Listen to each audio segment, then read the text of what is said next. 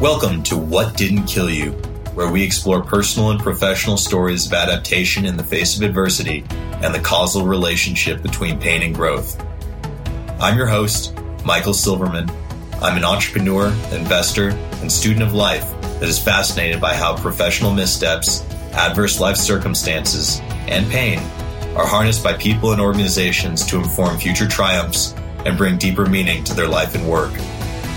Join me as we explore the mindsets, philosophies, and narratives of those who embody Friedrich Nietzsche's timeless aphorism, "What does not kill me makes me stronger." Sean, good morning, sir. How are you? I'm doing awesome. How are you doing, brother? I am doing well. Thank you for joining me on this little experiment of mine. Good to actually see you. I think this might be the longest stretch I've gone without seeing you in like 10 years. Yeah. Longest stretch, not being on a plane, not seeing people is strange times. I want to delve into your story because I think it's really interesting, and you've survived a lot, gone through a lot to be where you are today. It's something I'd love to explore with you. You've got such a cool job today. Can you just start out by sort of explaining your official title and what it is you're doing today? Yeah, of course. I hope I don't get in trouble for this. No, I do have an amazing job, and I truly love what I do. I work for a great firm called Michael Best that is based out of the Midwest, which is where I'm from originally. I head up our team called Venture Best, and it's about 55 or so attorneys and other folks that really work in the growth company space, emerging markets, and then with a lot of corporate VC funds, PE funds. I guess I'm using way too many acronyms here, but a whole bunch of different funds, and then family offices. And really my role is to be a leader for the team. So we have offices in just super cool markets like Austin, Salt Lake, Raleigh, Madison, Chicago, here in Colorado. So really to lead that team, help with that, but then also to really spend time building that community. I know you and I have done a lot in that regard. But yeah, I get to work with a handful of key clients and really help with the front end. But mostly my job is making those connections, helping people, find the right funding, find the right service providers, things like that. So it's a long time coming, but it's an awesome role. I love it to death. It sounds like such a dream job for probably a lot of attorneys who are out there up to their necks in PPP paperwork or what have you right now. Yeah. But it's a relatively new role for you, and it's been super cool to see from perspective of a long time client, because you're traveling around the country, you're on a lot of panels, at least when that was allowed before the world ended here. Yeah. Now it's Zoom panels, which are way less fun. Yeah. And your network has expanded so much, and I think your ability to focus on the things that you love has expanded so much. But I've seen you kind of go through 3 different firms, and I know this has been a long journey.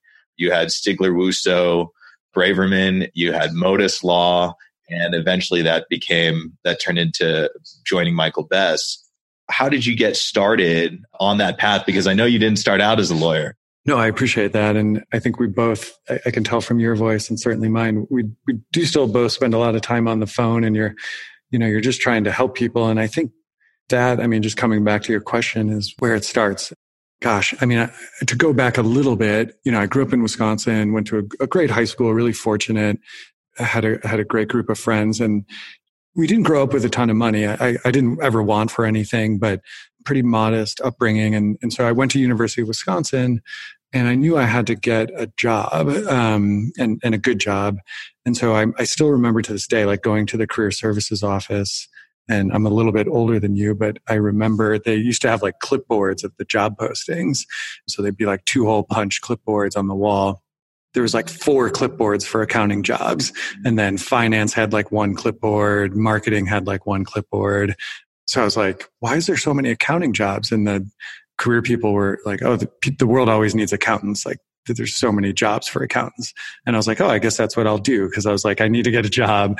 I need to do something that pays pretty well. So I went into accounting, which like anyone who knows me, who doesn't know that fact, they're like, you did what? It's just not really my nature to just sit and grind out tax returns or things like that. So, but I did that, and I was super fortunate, got a job for Arthur Andersen, which folks who are, over the age of 35 or so probably still know who that is. And yeah, I worked with this amazing group called the Enterprise Group that helped privately held businesses, all different sizes, a lot of them, you'd know the names like Kohl's and the Johnson family, folks like that. But then also smaller companies, even at the time, like the family that owned Trek and Trek bicycles. So that's where I got my initial introduction to entrepreneurs and kind of the growing business or the emerging businesses. And so I love that energy. I loved getting to learn from that community, but I knew doing 1065s and 1120s, which are the corporate tax returns, and then the individual tax returns was not going to be what got me out of bed in the morning.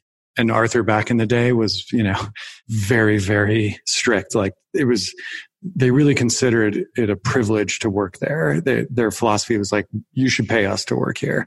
And in a lot of ways, like that's true. I mean, I learned so much in those 3 years, but just to put it into perspective, which they're gone now, so I don't think I can get in trouble for saying this, but I started off making $37,000 a year, which, this was like in the late 90s. So it's not that long ago. And I would bill like 2,200 to 2,400 hours a year at like $290 an hour.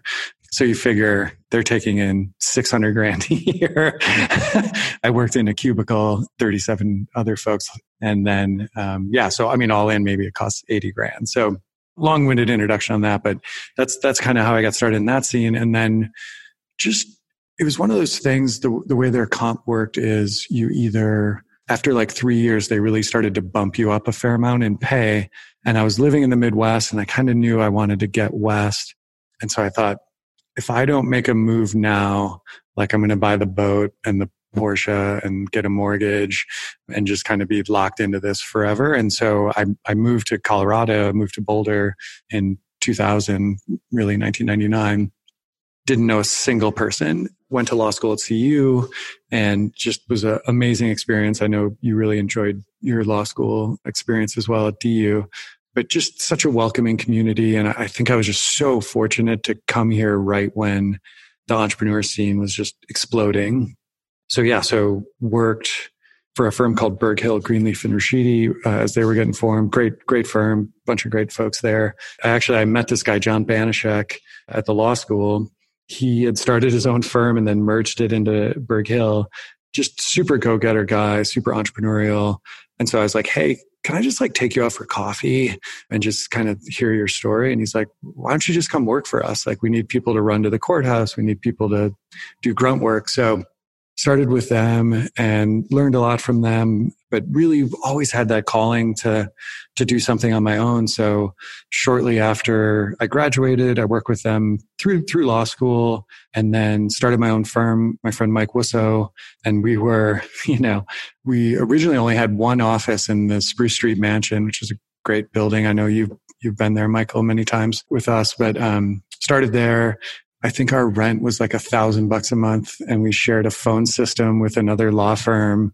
We did all our own engagement letters. I still remember like 3-hole punching documents and putting them in binders late night, did that whole thing and kind of, we started to grow a little bit. And Mike, who he's infinitely smarter than I am and just a great guy, but we just kind of had different visions of what we wanted. So eventually he left and started doing some real estate work and some other things. And I kind of transitioned that with Bennett Braverman and then eventually Modus. And, Modus was just really, I didn't like the way legal services were done in a lot of ways. I don't think they're as transparent as they could be. I don't think they're as predictable. And I think I'm a huge fan, as you know, of project-based pricing, which you can't always do, but I just want to get us more and more there. And we got a ton of traction. So we grew from really nothing to about 15 folks. Yeah, that was about 2.5 years ago.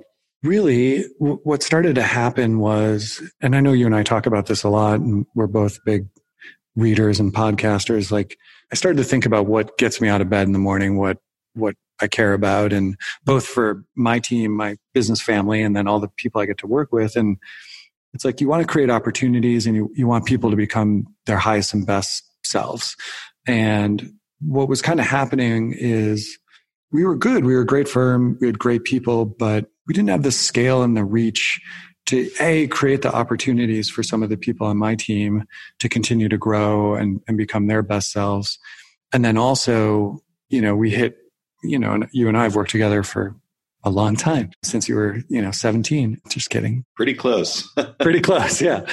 You started to be like, oh, we don't have a great patent team. We don't have a great cybersecurity team. We don't have maybe some good connections in Austin where you might, need some contacts for the natural food scene. So, I'll kind of leave it there, but that's kind of when Michael Best came knocking, that's what was on the door. And we spent a year and change kind of making sure it was a good fit for everyone. And that's how we got here. That's awesome. In many ways, you kind of took a reverse arc to what a lot of attorneys do. You started with your own shingle, and then you joined the big firm later on, but at the top instead of the bottom, which sounds very much preferable. Definitely compared to my Arthur. We always used to joke at Modus that we were going to have, quote unquote, real law firm days where 3 people gave you a deadline for the same day and you had to wear a suit, and, staplers were getting thrown around, which thankfully we don't have any of those things at our firm. But yeah, I was pretty lucky that way. Yeah. Lucky that you got out of Arthur before the Enron takedown. Oh man, so lucky, so lucky. Although they became Accenture, which is now, I think, what are they? They're not the biggest. They're one of the biggest consulting firms in the world. Yeah, those folks do all right. They're going to pull through. Yeah, they'll be all right. So you get out of law school, you hang up your own shingle. What gave you the confidence to go do that? Because just like starting your own company, that requires a lot of confidence in yourself and a lot of conviction, and I know is a scary enterprise in a lot of ways. What made you want to do that? There's a few factors. One, as much as I love Berg Hill, I saw their model and what they were doing, and I didn't think that was a good fit for me, and I couldn't see a path. And I think, especially in a time like we're living in now, it's really, as you know better than most, like this is a time when a lot of great companies get formed, whether it was the 2001 recession, the 2008 recession. It's these times of distress that good opportunities come about. And so we were kind of in that post 2001 crash window still. And especially the Boulder area did get hit pretty hard by that. The tech was just growing here. So it was kind of perfectly awful timing. So I knew I didn't love the traditional law firm model. And I thought I could do better. Just cocky, I guess. And then I did have this great partner, Mike Wusso, who had worked at, Sidley Austin and clerk for the Supreme Court in Wisconsin, is just a super smart guy and, about 8-9 years older than me. So I felt like I had a great wingman. And then the third thing, which I think a lot of folks are talking about now, is I had saved a bunch of money. I mean, not a bunch, but enough where we kind of said, we don't have to make any money for 6 months. We have such low overhead and I have a bit of a reserve.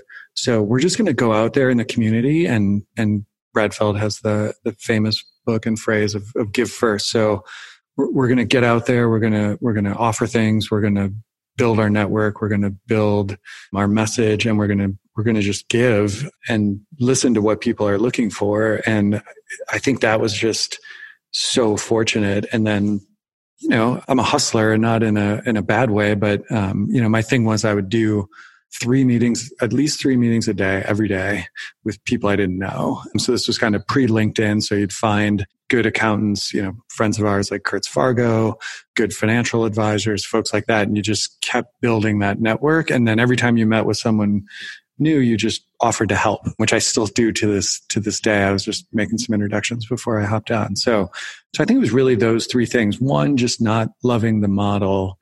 Two, having a great, super smart person to start with.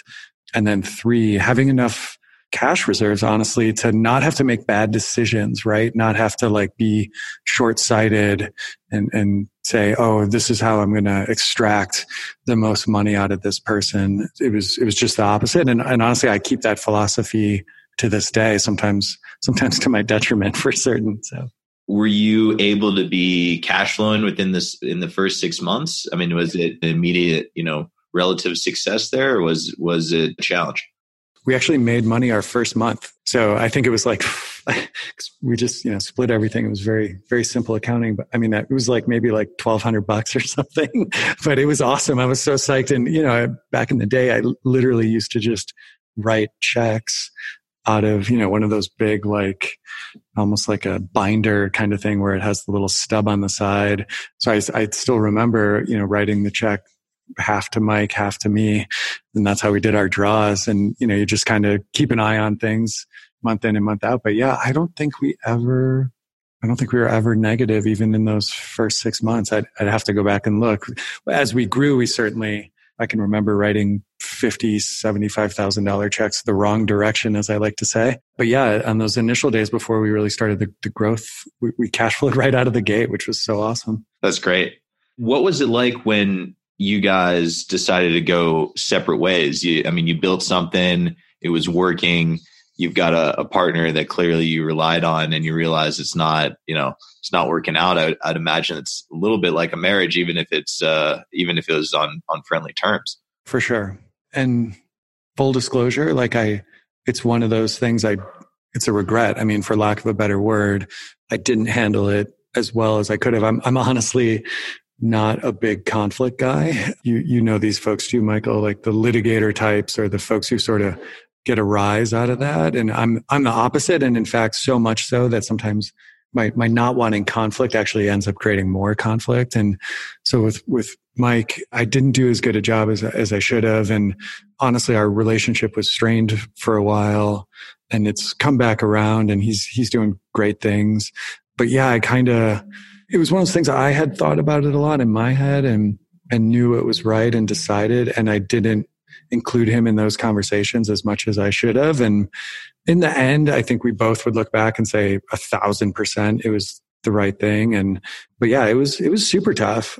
It was super stressful, honestly. And again, it was like coming out from underneath your uncle or your dad or someone you really respected. And now I was kind of all alone without that wingman. So it was stressful on a lot of levels. And like I said, I love Mike to death and respect him more than he knows, but it was something I could have done better for sure. How did that experience shape the way you approached those types of situations moving forward? I recall one conversation you and I had in particular when I was going down a certain path, and you said, "Michael, I'm not a wartime consigliere. So if you want to go down this path, you're going to need to find someone else to help you." So it seems to me that you develop, at least at some point, a certain amount of self-awareness about that and the ability to advocate around that. How did that shape your future path? I appreciate the question. And I remember the conversation well. For all its faults, I think, much of life can be advised upon by the Godfather trilogy, some good, some bad. So no, I think you're very right. Like, I think in that level, I do know I'm just not going to be a confrontationalist person, and it's not an aptitude. And so I think, to your point, I'm self-aware now, and I either know whether it's interpersonal relationships, I need coaching on that, and I might need, I'm a big proponent of coaches and advisors and therapists for that matter. So bringing in people who are good at that when you're having those issues, we're fortunate enough to be able to do that. So I think I learned both that. And again, part of the benefit of leveling up a team is now I have folks like, Patrick Bernal, who you know as well, who is an incredibly nice guy, but is just like, it's like arguing with a rock, when you're on the other side of him. He's just really good at it, and he's a gentleman and professional. But now you bring those people in, and I think, I forget who says it. It's not Horowitz, but it's, be be great at what you're good at. And I think I grew up with this philosophy that like you had to do the hard stuff. My dad is someone who worked and works really hard, but I think sometimes it's better to find what you're good at so it's not so hard. And like even being an accountant, like I felt like I had to work hard. I had to do the hard thing. And it turns out like I'm just not that good at that. And I could do that for 1,000 years and I wouldn't enjoy it and I wouldn't be that good at it. So what am I good at? I'm good at the big picture. I'm good at the architect. I'm good at explaining things. I'm good at connecting people. And so, I kind of learned again from that self-evaluation, don't get decent at what you're horrible at, get great at what you're good at. And again, that's what I'm fortunate enough to get to do now. It also creates opportunities for other people to do what they're good at. So yeah, I think it's actually, same thing with some other personal relationships. Like if you can't learn from your mistakes and start to really look inward, it's going to be a long, bumpy road forever. So I'm trying to help mitigate that a little bit. It's an interesting dynamic doing the hard thing or avoiding the hard thing, because I think sometimes just because it comes naturally to you doesn't mean it's hard, right? When I first met you, you weren't reachable. I think it was on Thursdays because you were doing search and rescue missions in the mountains. How'd you get about doing that? And how did being confronted with those life and death situations shape how you approach work? I think, and you and I have talked about this before. I mean, we've both on so many levels been so fortunate. And I think even just our generation and the generation behind us, I mean, it's interesting, right? We're going through this pandemic right now and certainly a lot of people are suffering and there's some cost, but you and I we've never been drafted. We've never had to fight in a war. We've never had food shortages. I've never been in the military, period. And so I sort of got to a point in my life where I just realized how lucky I was. And I really wanted to give back on some level. And, of course we do charitable things. We do panels, things like that. But I wanted to do something more impactful or at least more substantive. And I still remember seeing this sign that was up in Winter Park that said something very similar to no pay, horrible hours, god-awful working conditions, volunteers needed, like Grant County Search and Rescue. Yeah, it was pretty awesome. Mike Lazier, I think, is the guy on our team who did it. And I looked into it a little more and it was just it's 100% volunteer group. So there's not even like the director or anyone like that. There's just no pay. The only money we get goes directly to equipment. So the first year you're on it, you have to go through kind of like boot camp, which is a mix of rigging, so like roping and climbing, which I had never done before. So it's just that part was awesome. And then med tech, driving snowmobiles, evacuation techniques. There's a really cool like communication protocol that came out after 9/11. So you learn all that. So like so many volunteer opportunities, I got so much more out of it than I ever could have put in. And so it remains maybe the best experiences of my life. But to your point, I mean, the unfortunate thing about search and rescue, and you'll hear people who are in this group talk about search and recovery. A lot of times, unfortunately, you're out there to recover people who've passed away, either snowmobile accidents, avalanches, climbing accidents, things like that. Even had a couple that were just natural causes. I remember the first person who was deceased was an older gentleman who was just out cross-country skiing and he passed away. But I honestly haven't seen a lot of deceased people until this experience. And it was so bizarre because he was just peaceful. Like you could just see it in his body. But then conversely, I mean, a lot of horrible snowmobile accidents that are, high speed, high impact, some avalanches. I still remember a New Year's Eve mission where it was a good friend of one of our team members had passed away in an avalanche and he wanted to be there. And we went and got him. And, I don't know, it was probably 1 or 2 in the morning by the time we got there. It certainly does put things into perspective. Again, we're dealing with a crazy time now, but it does recalibrate what you want to spend your time with, what you want to be stressed about. I know you listen to this too, like Tony Robbins has a saying, what's wrong is always there, and so is what's right.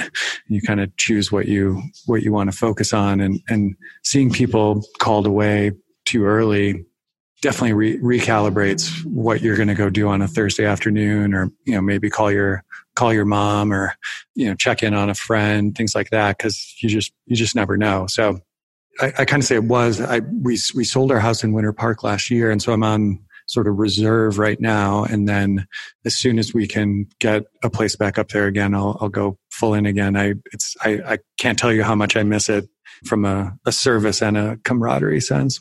Was joining the search and rescue your first experience with life and death? Had you previously experienced loss personally, or come across that? I mean, it was, certainly the first time I had dealt with it physically, being around a fair amount of people who are deceased and having to see that, which it is, I hope folks don't have to do it on a regular basis, but there is something about it. I can't imagine soldiers or folks who have to deal with that on a regular basis. It does affect you, but no, I think the other death that really hit me was my best friend at the time, and someone who just really had a profound impact on my life, was my buddy Dan Nagy, who's just, he kind of looked like a young Laird Hamilton and had a Laird Hamilton. I wish they could have met sometime. I think they would have been buddies. He'd always go, he'd always, like in Wisconsin, there's kind of the giver, just do it kind of phrase. And Nags, as everyone called him, was just so good at that. He's always there for you. And, his family owned a big construction company that my dad actually worked for. And so, they had a good life. They were financially secure, but drove like a GMC truck and hung out with, jeans, and had a Harley. And like, you would think, he was just John Q. Public, and that's how he acted, and that's how he treated people. And he was such a good guy. And when, honestly, I was a really shy kid and really nervous. I was the only child and grew up kind of in the country, and I just didn't have a lot of confidence. And I started playing soccer on the same team that Nags did when we were like 13. And even though he was younger than me, he took me under his wing, sort of introduced me to his whole circle and brought me places. And then once we could start driving, kind of treated me like a brother. I remember we would work construction during the summers, he and I, just like the worst jobs. It was mostly a union company, and so we couldn't take like the union jobs. So we would get like the crappiest jobs you could. So we would work construction from like 6:30 in the morning till 2:30, and then go wakeboarding like every day at their house. It was just the best. And I would hang out for dinner at their family's house a ton. And he was just pure life, just a good soul. And he died in a plane crash, about 15 years ago now. The crazy thing was, he was getting his pilot's license. They were flying to look at a job site and then go somewhere else. And he didn't feel comfortable flying with all the other folks on board. So they hired a pilot. And unfortunately, the plane crashed. It was like a real low ceiling environment. And he passed away. And then three other folks from the company, one of which was my dad's best friend, were also on the plane. And the company was just, it was just devastating. And the community, I still remember Dan's funeral. They had to have 2 days of visitations because so many people came. Yeah, it was just rocking. When you're younger, I was, 30-ish at the time. You just don't think that stuff can ever happen.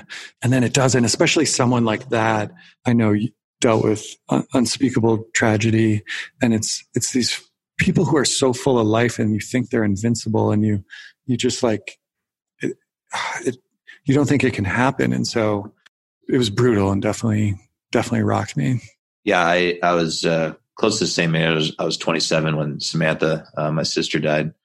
For me, it was such a wake up call to how short life is in many ways. I mean, it was a lot of things and a lot of them terrible, but you get these silver linings, and I'm curious, did that event wind up shaping the way that you did things, or the way that you went about things, or how you wanted to live your life? No, I think that was honestly a big part. It was right around the time I moved I'm trying to remember the exact timing, but it was the impetus to, again, I was just not I was not a confident kid. And then even on some levels, I was not a confident person in my younger life. And it 100% just, honestly, both in his life and his death. I mean, I remember once I was like, you know, what'd be really fun is to do like a mountain biking trip up in the Boundary Waters, and we'll just like put big backpacks on and we'll bike around and we'll camp at night. And like anyone else would have been like, that's crazy. And he's like, cool, let's do it, you know? And so he like spent, I don't know, 6 or 7 days like biking around, which wasn't, the trails weren't great for mountain biking. And we would set up these campsites, and like just having someone who has that vision on life, which I never had before. I mean, my family's very like risk averse and almost like, you know, depression era protectionist, you know? And so he's like, yeah, let's do it. And, so I think even when I started racing for CU or started my own firm, whether it was his life or his death, it just had a profound impact on how I thought about things. Yeah, 100%. You mentioned, you know, thinking about how fortunate we are and sort of the contrast of losing somebody and how that colors the way you view life and approach life. You know, now and for much of your career, you advise clients, I would think typically on two ends of the spectrum, right? I mean, if everything's going well or just if everything's middle of the road, typically you're not getting the call, right? It's you're getting the call as something's going great or something's going pretty bad. And certainly we've experienced some things together on both ends of the spectrum. How does the search and rescue, losing your best friend, the challenges, how does that affect how you approach those situations with clients or in your own career? No, and I think one of the ways it plays out more frequently than ever now is the team I get to work with and the younger attorneys that I get to shape is, you know, I'm so fortunate. I think of some of the younger attorneys who I get to work with, and they'll come to me and they'll be so stressed. I wanted to get this to the client today and I'm not going to be able to until Thursday, or, you know, some other stressful issue. And I think it just gives you perspective. First of all, I just want to take that stress, because I think, you know, we've all had at times people in our lives who are the stapler throwers and the sort of almost that like fraternal or fraternity type mentality where it's like, I suffered, so you have to suffer. A little bit of hazing. I'm not being anti-fraternity, but that's just not my style. And so I think internally, you know, I really try and just de-escalate, and, you know, no one's dead. No one got their arm cut off. One of the things I always stress is bad news ages poorly. So if something's actually wrong, it's like, we're going to tell the truth. We're going to message it. We're going to make sure we talk to the folks and address it. But, you know, 95% of the time, it's kind of a self-imposed stress. And so that's one of the things I think it's just given me that breath, whether it's a little bit of, I think meditation helps with that too, is just, okay, we're where we are. The world's not over. And frankly, stressing out, I mean, that's one of the things search and rescue in particular teaches you is, you know, the adage in a lot of military folks, some combination of, what is it? Smooth is, oh God, no, I'm going to butcher it, but slow is smooth is fast. Exactly. Thank you. And it's like, okay, take a breath. Let's think about this. Being stressed, being freaked out is not going to help solve the issue, and being methodical and thoughtful is. So I think there's that side of it, 100%, both search and rescue from sort of a process, and then some of the challenging situations, you know, even too, like owning your own firm where it's like, oh, we're growing now. We have a bunch of people whose mortgages and daycare and student loan payments all depend on you, and we don't have enough for payroll this month, you know. That's stress. Some wheretofore that we didn't catch the first time, but we have a chance to catch the second time is not going to stress me out this time. So I think you just get perspective. But then the other thing, especially on a team level, and it's been interesting during this COVID time. I don't know if you've experienced this, but life is just kind of a blur, right? Like you get up, your computer's next to you, you kind of start working, you're around your house all day, you're working, you might take a break for a snack, you're working at night. At least that's kind of how I am. And it's like, it's not as defined to, oh, I'm going to go to the gym now. And I know that's something you do a lot, is like you physically go places, or, you and I like to eat out. And so you just don't have those opportunities. So it can be a blur. And so one of the things I'm stressing with our team is like, go take a break, go for a bike ride, go for a run, go walk your dog. Like whether that's at 1 p.m. or 5 p.m, like just do it, because you got to take care of yourself in a time like this. So yeah, I think like all of life, things sort of meander in and out from different aspects and different perspectives. But if we don't have one thing in this COVID time, is hopefully there's a little bit of time for self-reflection as busy as we all are. When you're the head of the firm and you're responsible for everybody's student loan payments and mortgages and families' well-beings and your own, how do you navigate that when times are tough, when, as you said, the checks are going the wrong way? Can you talk about some of the more stressful periods that you've had where the dynamics like that and how you get through it? Yeah, absolutely.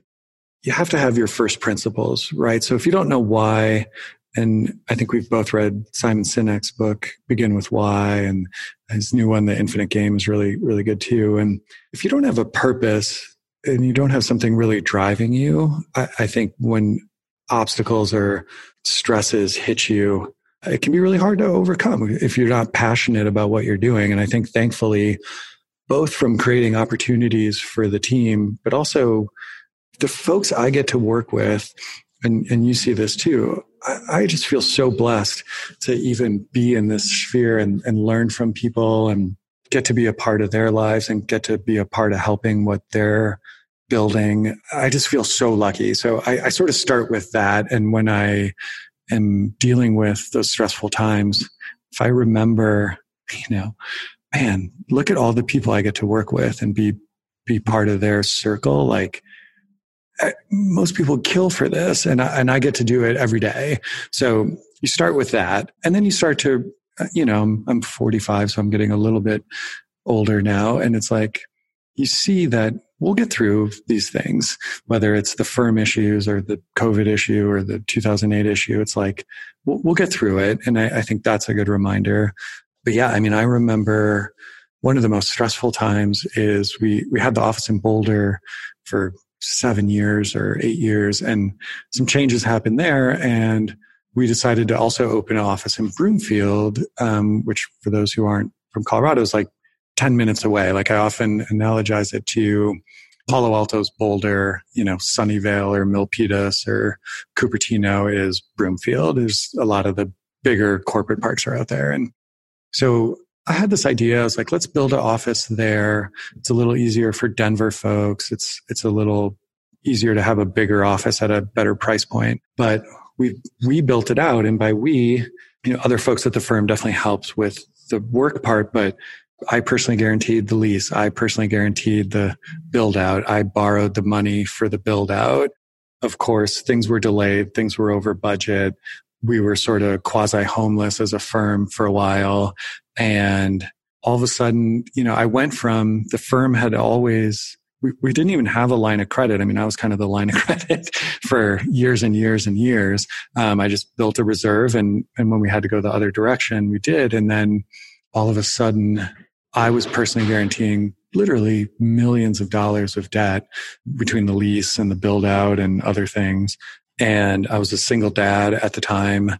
There was stresses around that whole situation too. And yeah, that was what I was most worried about. I knew we could still do the work. I knew we could still sort of execute on the tactical, but I was worried that the team and my team wouldn't believe in the vision and would maybe start to get worried that we weren't going to make it and we're going to leave. And I think that was, and they of course didn't, and they were awesome, and everyone rallied. But I think that was the biggest stress, and just, trying to be as transparent as possible and let people know what's going on, but also yeah, you're worried without a team, I was dead in the water. And then, I was thinking, now all these awesome people I work with leave, and now I have a personal guarantee and no team. That was not a good combination. Was that the biggest existential threat that you had faced as a firm? For sure.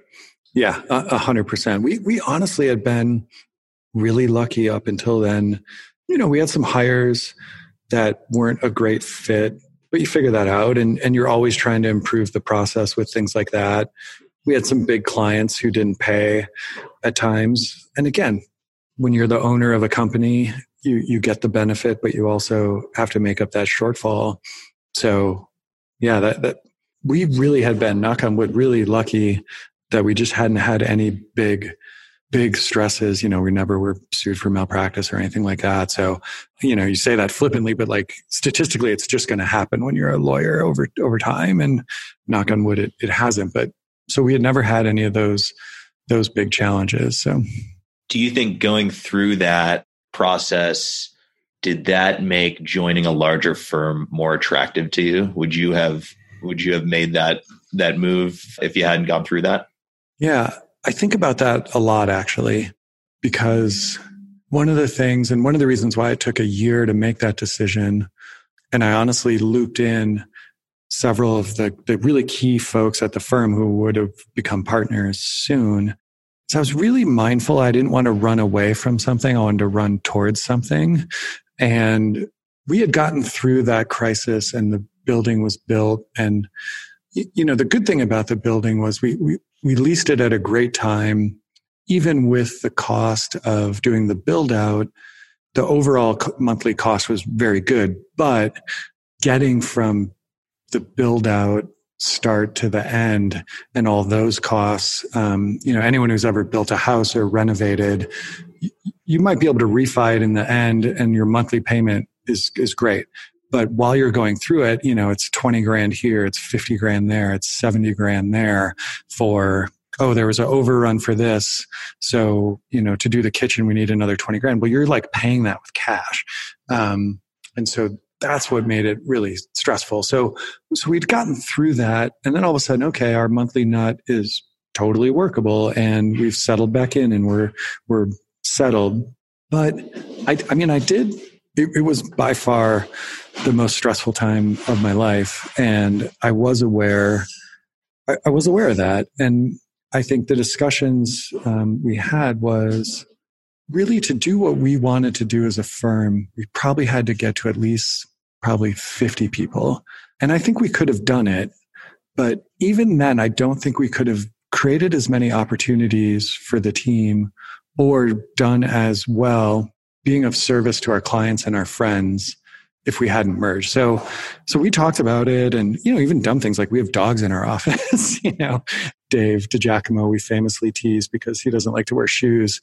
So he's a big fan of flip-flops with his dress pants, and I was very transparent. I'm like, we're not giving that up. And everyone was super supportive. So I do think it had an effect. I think I'd be lying. And honestly, going through this time now, I'm so grateful to have this bigger platform. And we have clients where their big customers aren't paying, and we have bankruptcy experts and things like that can help them navigate.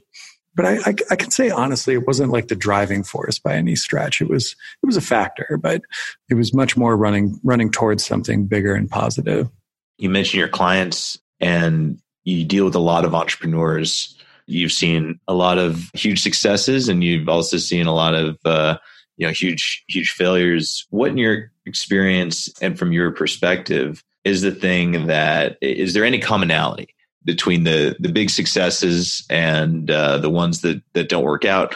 And secondarily, what's the deciding factor between the ones who aren't successful on the first try and get up and do it again?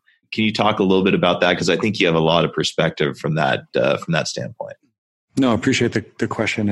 And I do. This is one of those areas where I'm so fortunate. So I think from the successful folks, there's all different types, to be certain. But I think a couple things you just see on a regular basis. One, constant learning and sort of low ego. I think we went through a time in the entrepreneur world where sort of abrasive, cocky entrepreneurs were kind of the trend, or CEOs at least. And thankfully, I think we've worked through that phase. You have to be confident. You have to be an advocate and a zealot for your company to be certain. And, you also hear no a lot, or you're crazy a lot. So you have to have that perseverance. I think that grit, I'd say, is the second big trait that comes to mind. But I think the lifelong learners, I can't tell you, every entrepreneur I talk to, they're either going to share the book they just listened to or read, or the podcast, or, hey, have you seen this article? Or I saw this data point. So I think just a constant thirst to learn and to improve, that's the trait I see the most. And you see these businesses that pivot 2, 3, 4 times in the first couple of years. I mean, that takes a certain kind of person. And again, I think an open-minded, willing to learn, modest person actually does great there. So that's definitely one trait. And then grit, like you see it.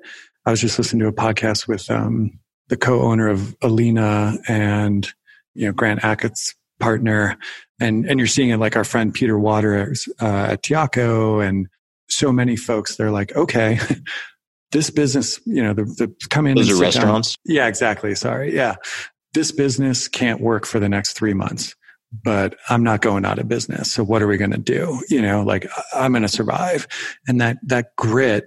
That's the other thing you see, whether it's through pivots, whether it's through cash crunches, whether it's just other existential challenges, that grit. And I think that's one of the things that I get so excited about. And I just feel so privileged to be part of that ecosystem. Is it's like, okay, cool.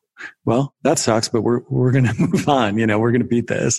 That's just a great energy to be around. And that infectious energy, I know you get to do this a lot too. Like I'm sort of getting pitched by companies probably twice a day, not to invest or anything, but they're telling me their story.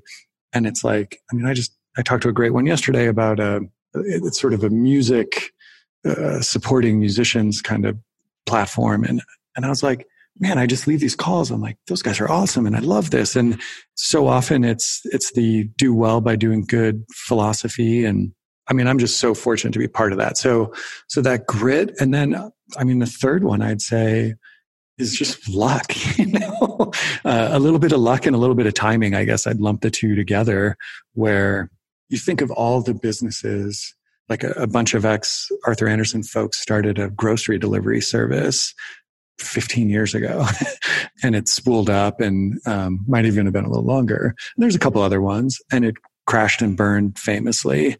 And now it's like obvious, right? Like, of course you're going to get your groceries delivered, whether it's from Amazon Fresh or Instacart or Uber Eats for food, restaurant delivery. So sometimes there's just a timing issue. Or I think of the story of Instagram. The precursor to that was a famous athlete photographer. And sometimes the timing's just not quite right, or the platform's just, maybe there's a missing technology. The folks who originally worked on the iPhone concept years and years before the iPhone, that crashed and burned, but the idea was right. So sometimes it's just a little bit of timing, a little bit of luck. And what about the ones that, the crash and burn? Do you get to see many that have to dust themselves back off and go figure out something new? And sort of what separates people from the ones that kind of go away and you don't hear from again versus the ones that call you up the next day and have a new idea? Yeah. It's interesting, right? Because on some level, I have a self-selecting group because they're calling me generally, so they stay top of mind. But I think to our prior conversation, folks who are so passionate about something or have that innate desire to learn or build, there's a lot of that desire to build too. I see that a lot. And that's the folks who, okay. And sometimes you see people who their first crash and burn is in a totally different industry and market. And it's their third or fourth business has absolutely nothing to do with their first or second. So there's something more than just, they're an engineer or they're an athlete who wants to create the next big power bar or energy bar or whatever. So I think that just desire to build something is one of the traits that keeps people coming back. I think it's one of the things that I know PitchBook and our friend Jeff Erickson at Carta have put articles up on LinkedIn about how many companies come out of these downturns. We talked about that earlier. And again, like, I think one of the things that keeps people, if they have a business that fails, from not starting another one is, hey, if you have a bunch of low risk, high pay opportunities, maybe I'll just go do that then instead. I spent the last, 3 years making 15 grand a year, maxing out my credit cards, working 20 hours a day, maybe not taking as good of my health and whatnot as I should have. Or I could go work for company X for 350 grand a year and get some stock options. That suddenly looks pretty attractive. But if those jobs go away, then, there's one less barrier to entry. And I think, again, in times like this, there's a few less opportunities to have that backdrop. Going back to how important timing can be. Indeed.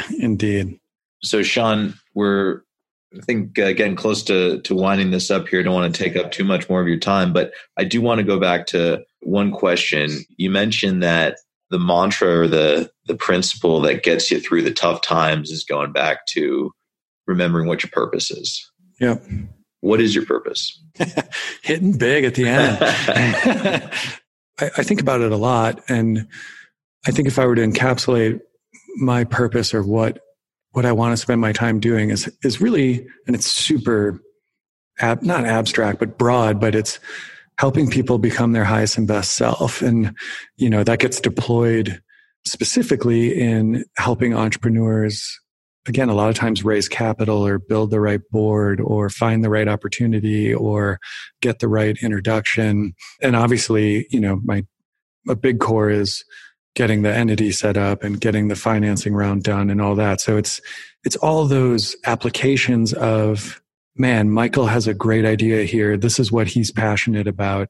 How can I help him get to his next level and fulfill what his dream is, what his vision is? Like, when I get those moments, my wife will tell you, Renee, as I'm running around with a dorky Bluetooth headset on all day in our loft right now, when I get off a call and I get to make that introduction that is going to lead to, $10 million sale contract or a funding round. Or last night, our mutual friend, Jason Mendelson, reached out about helping one of the Defy Ventures folks with something. And it's like, it's a pro bono thing, but it's like, yeah, we can help with that. We can help this person rebuild their life. And there's no money. There's no, I guess we're talking about, but it's not like it's going to be on the cover of the newspaper or something. And it's like, I was just pumped afterwards. I'm like, this is awesome. We can help this guy. So being able to do that side of things. And then also, I work with this amazing team, both locally and around the country, and just getting to help them. I've learned a little bit through the years, so I can share a little knowledge, but just help them get a bigger platform and a bigger opportunity for them to become who they want to be. And that's all different things. I mean, some people are more my path. Some people are great technicians. Some people want to do different things. And man, I just love that. And again, I'm just so fortunate to get to do it for a big part of my days. And how I got there, a lot of it was beating my head against the wall, doing things, the classic entrepreneurial way. Exactly.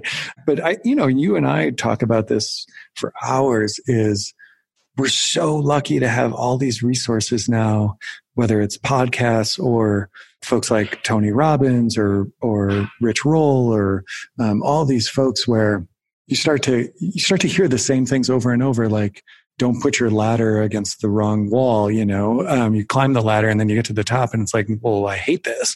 And so having the fortitude to do that, and then great books like Ray Dalio's book was super influential as I was kind of crystallizing things. First Principles, which is newer, but like, I think a lot of times you have these ideas circulating in your head and you just need a little help putting them, not to paper, but like crystallizing them. So folks like that, Ben Horowitz, The Hard Thing About Hard Things, and Jim Collins books. Like, you just, all these things start to circulate. A great book I know I've told you about, Range, by, I think it's Derek Epstein, just about synthesizing different areas into something. So yeah, again, I mean, I'm a little bit of a nerd this way too. I love to learn, and I think that's kind of how I got there. It's awesome. Well, it's much like the entrepreneurs you support. That sounds like certainly the commonality there. Huge dork, at least for me.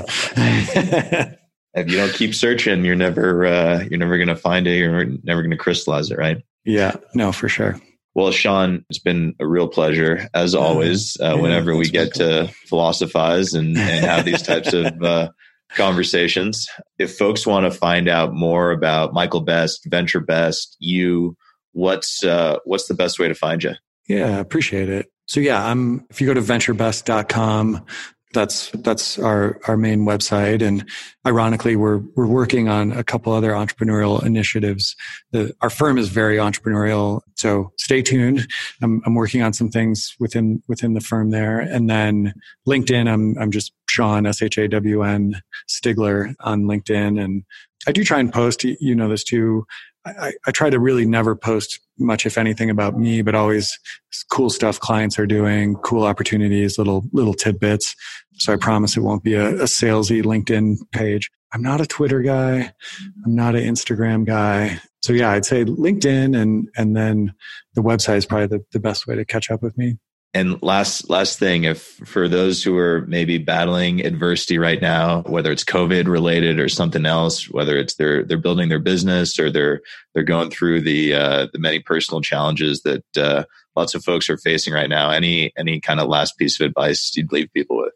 No, and again, I no one's sick in my family and we're healthy, but I would say, if you can look, I've heard a lot of our clients and friends that I respect talk about this being an opportunity. And same thing when a business struggles, is for a reset or a pause or having a little space to contemplate things. And so if you have the capacity and you're not, dealing with overwhelming stress, treating this as an opportunity maybe to read that book you've been putting off, or try that program you've been contemplating, or even, I know you and I have talked, like my wife and I have been playing around with our diet during this time because it's just an easy time to do that. So yeah, I mean, try and find that silver lining, I guess. And yeah, stay strong. It's awesome. Well, thank you, Shawn. Yeah. Thanks. This has been great. Thanks for indulging me here in this. And I'm sure we'll be chatting again soon. Yeah. Can't wait to see you for dinner soon. All right. Yeah. Sounds good. Hopefully not virtually. Yeah, indeed. All right. Take care, my friend. All right. Take care. Hi, it's Michael again. Thanks for listening to this installment of What Didn't Kill You. If you like what you heard, I encourage you to share with friends, subscribe, and review. You can continue the conversation and share your own stories of what didn't kill you at whatdidn'tkill.com, and you can follow along at What Didn't Kill You on Instagram.